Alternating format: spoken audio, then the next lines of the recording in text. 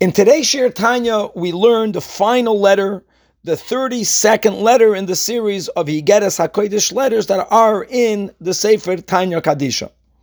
The Rebbe makes various correlations between the final letter and the first letter. The first letter begins with the words Poischin bebracha. It's a letter in which the Alter Rebbe is reacting to good news that he heard by giving a bracha. Similarly, this final 32nd letter is also a letter that begins with the words Barech Hashem Chelam, that the Alter Rebbe is giving a bracha, reacting to other good news that he received as well. The first letter was written when the Alter Rebbe heard the good news that Hasidim are concluding communally the Shas every year. This final letter is the Alter Rebbe's reaction and giving of a bracha when he heard the good news that in Hasidic communities we appoint a Gabbai Tzedakah that is in charge of inspiring and collecting money annually that is to be sent to Eretz Yisrael. The Rebbe writes that there's another similarity, that both the first letter and this last letter, they have in it the greatness and the power of the Avodah of Tefillah. And now a recap of this 32nd final letter. The Alter Rebbe points out something beautiful that we find regarding tzedakah. Sometimes in Scripture, the wordings that are used are in the feminine. B'chlal, the word tzedakah in itself, tzedakah is in the feminine. And you have other times in other verses where we speak about tzedek, that we use the word of tzedakah in the masculine.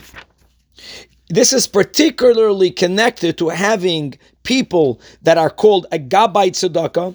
The Gabbai Tzedakah, make no mistake, he didn't force anyone to give tzedakah. The job of a Gabbai Tzedakah is to inspire others to give tzedakah. So says the Alter Rebbe, that when you have someone who is reacting to the inspiration that was initiated by the Gabbai, reacting by giving tzedakah, that is called a feminine act. It wasn't initiated by the giver, but this person is reacting because the Gabbai initiated by inspiring. That's one type of tzedakah. You also have when a person davens and davens properly, and the person mamish feels the love to God when they say Shema v'yohavta, the person then will channel that love to God to go ahead and to love those who are needy, and therefore to give them tzedakah.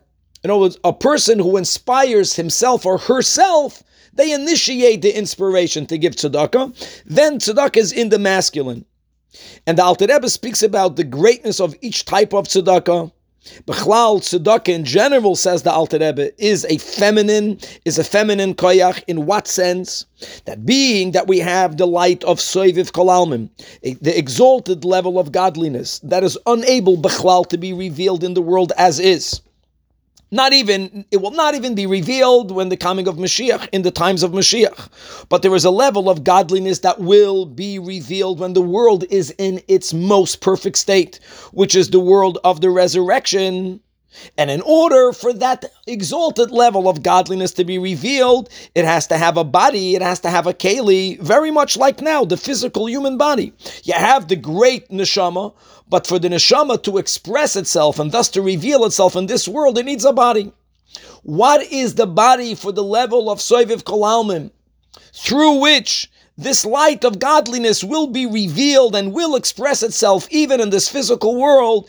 The body of soiviv kol almin are our acts of tzedakah. Imagine the action of tzedakah, including the feeling of compassion and kindness for those who are needy, that will be the keli through which this highest level of godliness will be revealed in the world of the resurrection. So b'chlal, when it comes to a keli per se is the feminine, but nevertheless, again, the Alter Rebbe explains that when a person inspires oneself to give tzedakah, that tzedakah is called the masculine, and regardless, the greatness of the giving of tzedakah is that the actions of tzedakah that we do now, they stand and remain forever. And it is through our actions of tzedakah, whether in the feminine or in the masculine, that the level of soiviv kol almin will embody itself in the world of tchila, and that will allow the highest level of godliness to manifest and to be revealed in the future in the world of the resurrection.